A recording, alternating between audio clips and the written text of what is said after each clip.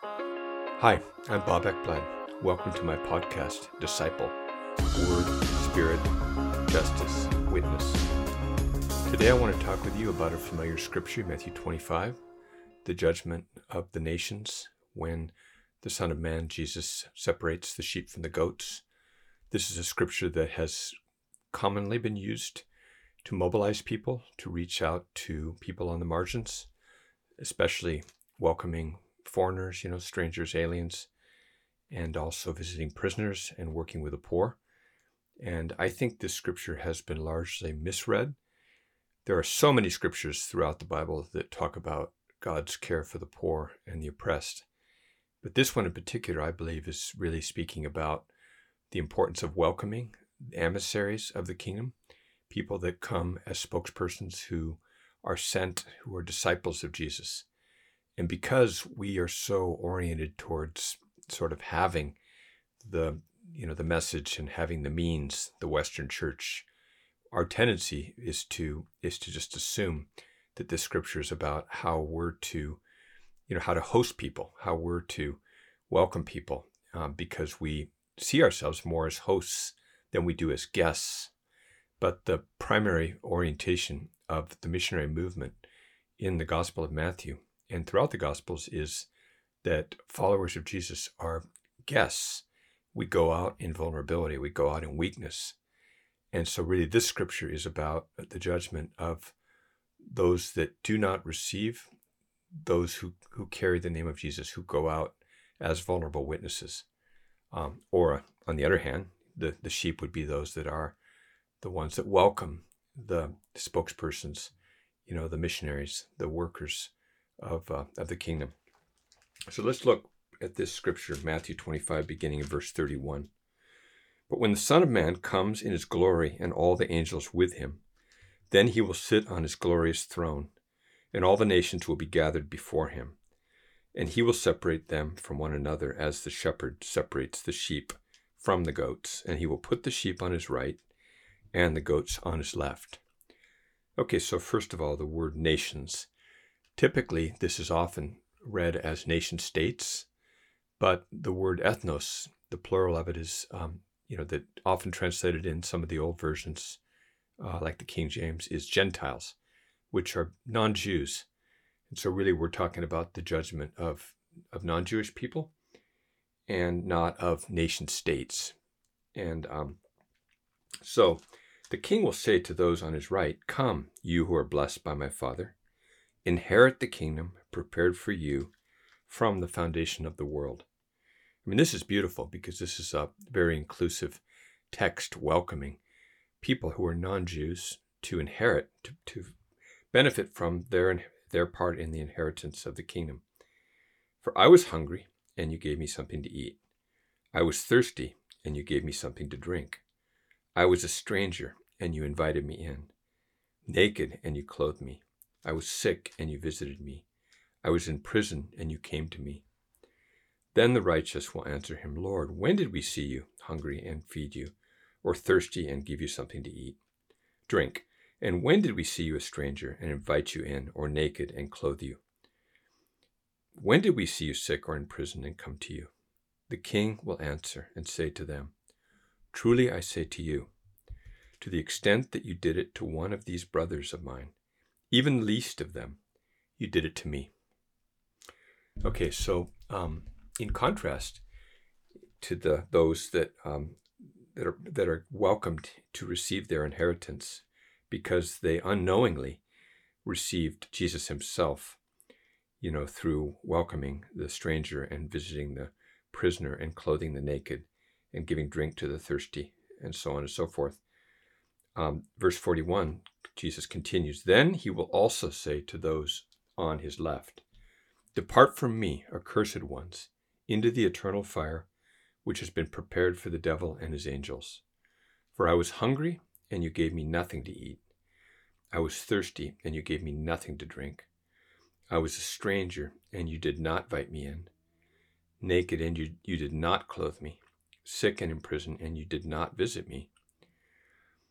Then they themselves also will answer, 'Lord, when did we see you hungry or thirsty or a stranger or naked, or sick, or in prison, and did not take care of you?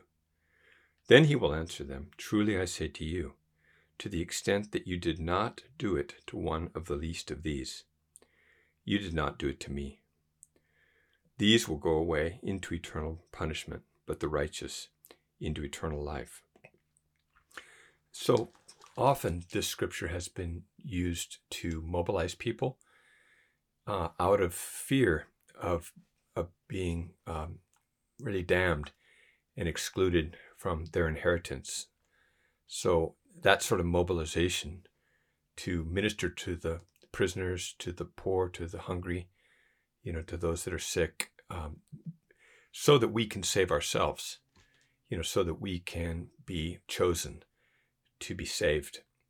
That kind of mobilization is a really destructive mobilization when you're working, with people who are poor and marginalized. So often the haves, so to speak, those that are, that are in the know about the good news, or that claim to be, those that are believers, when we read this and we think, okay, well, wow, am I doing enough for the poor? Am I participating as a volunteer in the homeless shelter? Am I going out and visiting people in prison? And this kind of a scripture would strike terror into people who would suddenly, be realizing, wow, I'm super lacking in social ministry. And people like Mother Teresa, her writings on this text are terrifying. Is that a good motivation for those that work with the poor and to just be doing it to save ourselves? I don't think so. And but if we look closely at the language of this text, I think there's a whole other way of reading this that I think we need to consider. Like, for instance, Jesus himself, right here, when he says in verse 39, or verse 40, the king will answer and say to them, truly I say to you, to the extent that you did it to one of these brothers of mine, even the least of them, you did it to me. Who are the brothers of Jesus? So if we look at just throughout the Gospel of Matthew, let's just turn to Matthew 12, 18 and following, 46 and following. Jesus is, he was still speaking to the crowds, and behold, his mother and his brothers were standing outside seeking to speak to him. Someone said to him, behold, your mother and your brothers are standing outside seeking to speak to you. But Jesus answered the one who was telling him and said, who is my mother and who are my brothers? And stretching out his hand towards his disciples, he said, behold, my mother and my brothers, for whoever does the will of my Father who is in heaven, that one is my brother and sister and mother. So here Jesus is defining his disciples as his brothers and sisters and mother. And we see this also in other scriptures like Matthew 23, verse 8, where Jesus is, he's describing, the importance of not calling anyone a teacher. He says, that he criticizes the Pharisees for loving the places of honor and in the banquets and the chief seats in the synagogues and respectful greetings and being called rabbi by people. He says, verse 8, but do not be called rabbi, for one is your teacher, and you are all brothers. So he's saying that to his disciples, right? That they're all brothers. And then we see this also in Matthew 28, verse 10, where Jesus is telling the women, the resurrected Jesus, he tells the women to tell his brothers to meet him in Galilee. I'm just going to read that one too. So they came and took hold of his feet and they worshiped him. These are those that Jesus met at the tomb. Then Jesus said to them, do not be afraid. Go and take word to my brothers to leave for Galilee, and there they will see me. And it's these brothers who are addressed at the very end of the gospel in verse 18, when Jesus says to them, all authority has been given to me in heaven and on earth.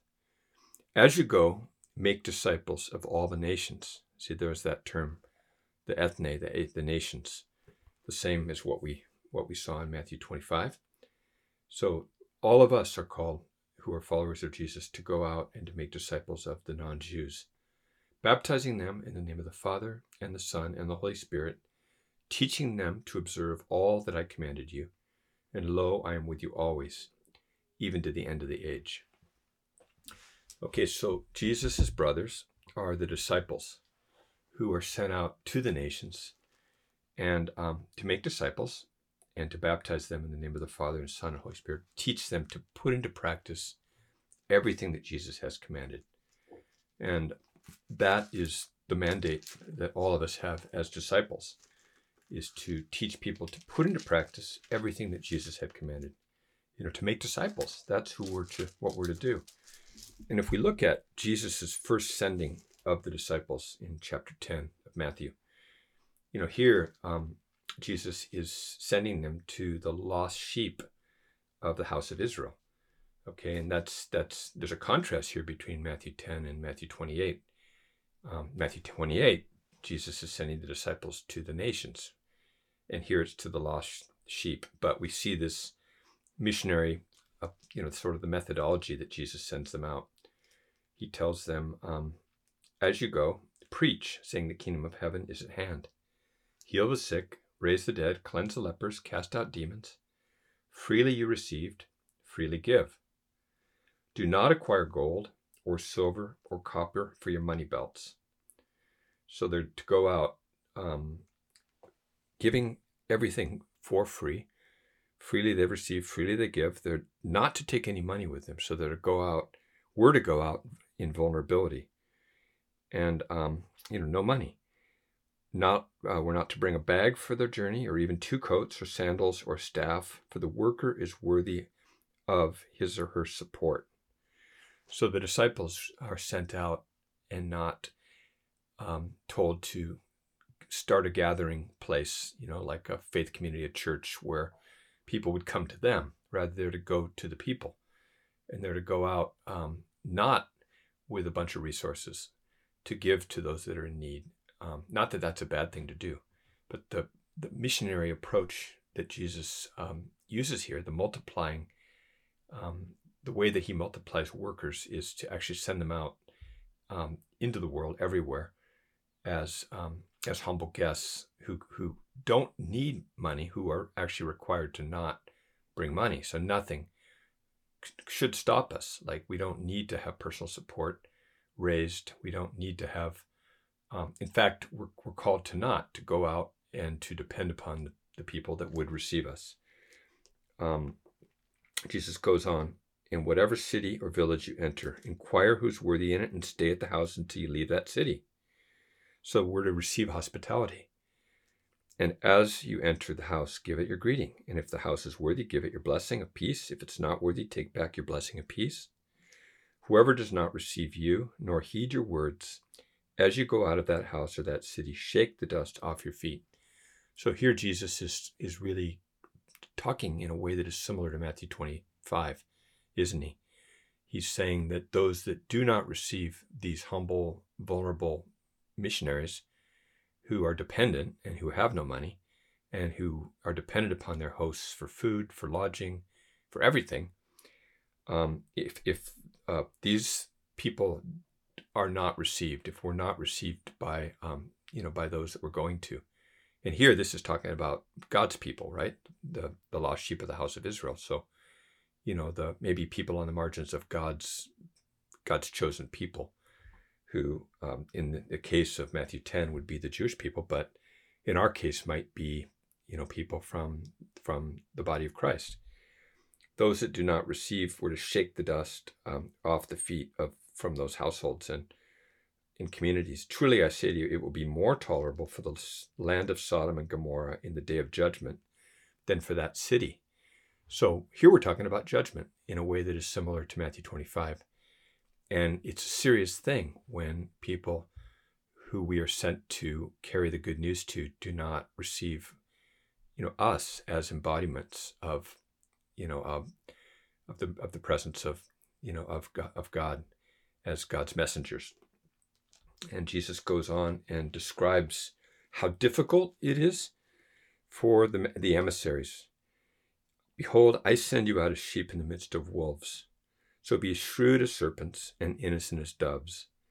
But beware of people, for they will hand you over to the courts and scourge you in their synagogues, and you will even be brought before governors and kings for my sake as a testimony to them and to the Gentiles, the nations, right? So their testimony, they give testimony to the nations because they're being incarcerated by the non-Jews. And but when they hand you over, do not worry about how or what you are to say, for it will be given you in that hour what you are to say. For it is not you who speak, but it is the Spirit of your Father, right? Because they're brothers and they're sisters of Jesus. They're sons and daughters of the Father. It's the Spirit of your Father who speaks in you. And I just love this. It's really, Jesus is deputizing his disciples and sending them out as part of his family, as his brothers, isn't he? And Jesus sends us out in the same way. Disciples of Jesus are here called by Jesus, brothers, sisters, mother. Brother will betray brother to death.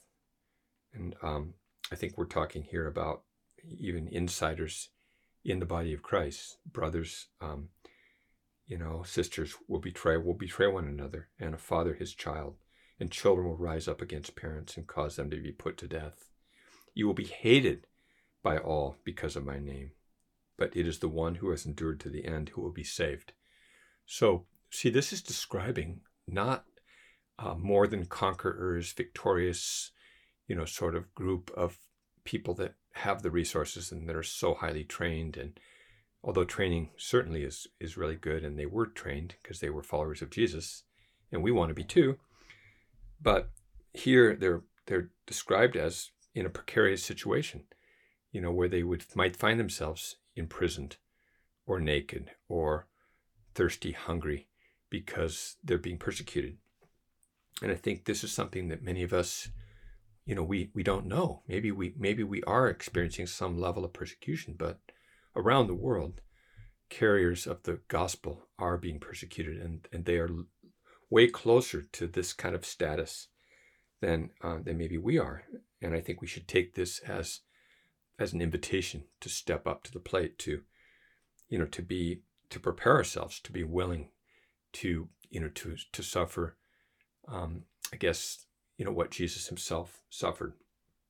And remember how Peter reacted to Jesus when Jesus announced that he would be arrested and he would be, he'd go to the cross. Peter rebuked him, and Jesus said, "Get behind me, Satan." If Jesus himself, if his end was arrest and the cross, and he says that we ourselves, we can expect the same thing. In verse 23 of Matthew 10, but whenever they persecute you in one city, flee to the next. Okay, so I think this really sets, when we read Matthew 25 in the light of Matthew 10, I think it's opened my eyes to a whole other way of thinking. For truly I say to you, you will not finish going through the cities of Israel till the Son of Man comes. Then Jesus keeps going. A disciple is not above his teacher, nor a slave above his master. It is enough for the disciple that he or she become like her, his teacher, and the slave like her, his master. So if they call the head of the house Beelzebul, how much more will they malign the members of his household? So see, in Matthew 25, Jesus is describing this reality that there will be people that will not malign the carriers of the good news, that will welcome them into their homes, that will feed them, that will clothe them, that will visit them in prison, that will visit them when they're sick, that will offer support for them, because we are dependent upon those that host us, and we will suffer when people do not host us. And the judgment that is coming is the judgment against those who do not welcome the emissaries. Jesus goes on, do not fear them, for there's nothing concealed that will not be revealed, or hidden that will not be known. He goes on and on in this text. Therefore, everyone who confesses me before people, I will also confess him, her, before my Father who's in heaven. But whoever denies me before people, I will also deny him or her before my Father who is in heaven. Do not think that I came to bring peace on the earth. I did not come to bring peace, but a sword. And Jesus goes on and on, describing how the one who does not take up his cross, her cross, and follow after him is not worthy of him. The one who has found his life will lose it, and the one who's lost his life for my sake will find it. So following Jesus looks like being willing to lose our life, being willing to place ourselves in that vulnerable place of being dependent and of being obedient to going out and being received or possibly rejected too. And here is a key text that helps us further understand Matthew 25 as talking about receiving or not receiving the emissaries, Jesus' disciples. The one who receives you receives me, and the one who receives me receives the one who sent me. Okay, so there we have that identification where Jesus says, those in Matthew 25 say, well, when did we see you hungry? And when did we see you thirsty? And when did we see you in prison? And he says, insofar that you did it to one of these brothers of mine, even the least of them, you did it to me, right? The one who receives a prophet in the name of a prophet shall receive a prophet's reward. And the one who receives a righteous person in the name of a righteous person shall receive a righteous person's reward. And whoever, in the name of a disciple, gives to one of these little ones even a cup of cold water to drink, truly I say to you, that one shall not lose his reward. So there it is, a drink of cold water to one of these little ones in the name of a disciple. That one will not receive his reward. So there we have a direct link to Matthew 25, don't we? And there's another scripture that often, I think, is possibly misread, along the lines of the way Matthew 25 is misread. It's Matthew 18, where Jesus, he brings a child. The disciples are wondering who's the greatest in the kingdom of heaven. And he called a child to himself, set him before them, and said, truly I say to you, unless you are converted, unless you're turned around and become like children, you will not enter the kingdom of heaven. And then Jesus says, whoever then humbles himself as this child, that one is the greatest in the kingdom of heaven. And whoever receives one such child in my name receives me. So does that mean that every time we receive a child, just like any time, at least according to the logic of the traditional way of reading Matthew 25, every time we welcome a foreigner, or we visit someone in prison, or we visit someone in the hospital, or give a drink to someone who's thirsty, or food to the hungry, or clothe the naked, we're just doing it automatically to Jesus because Jesus is equated with the poor and the marginalized, and here the children? I don't think that that's what this is saying. I think it's pretty clear here. Whoever receives one such a child in my name, okay, this is in the name, inside the name of Jesus. This is a child that is associated. One such child, too, is referring directly to the one who humbles himself as this child. So it's talking about us in our giving up of power, giving up of privilege, following the way of Jesus that's outlined by Paul in Philippians 2, of emptying ourselves and becoming obedient and becoming a servant. It's in that it's that posture of humbling ourselves and becoming like a child that and when we're received in people that receive that type of missionary who has humbled himself, herself, that's receiving Jesus. So what does this mean for us? Many of us, we have launched out and we've tried to be obedient in this way. We've gone out on the streets. We've brought the good news into different places, and some have received us, and they've welcomed us, and we've been able to share and have deep fellowship and see healing and an openness to receiving Jesus. We've been welcomed when you're a carrier of the good news into a place where where you're open to being a witness, to bearing witness, and when you're received, wow, what a powerful experience to be able to have someone embrace you as a carrier of that message. In contrast, when you're rejected, when you're carrying a word to the church, or a word to to an individual, and you're shunned, and you're refused. I mean, that's so painful. And of course, there's lots of reasons people might refuse to hear us as carriers of the gospel.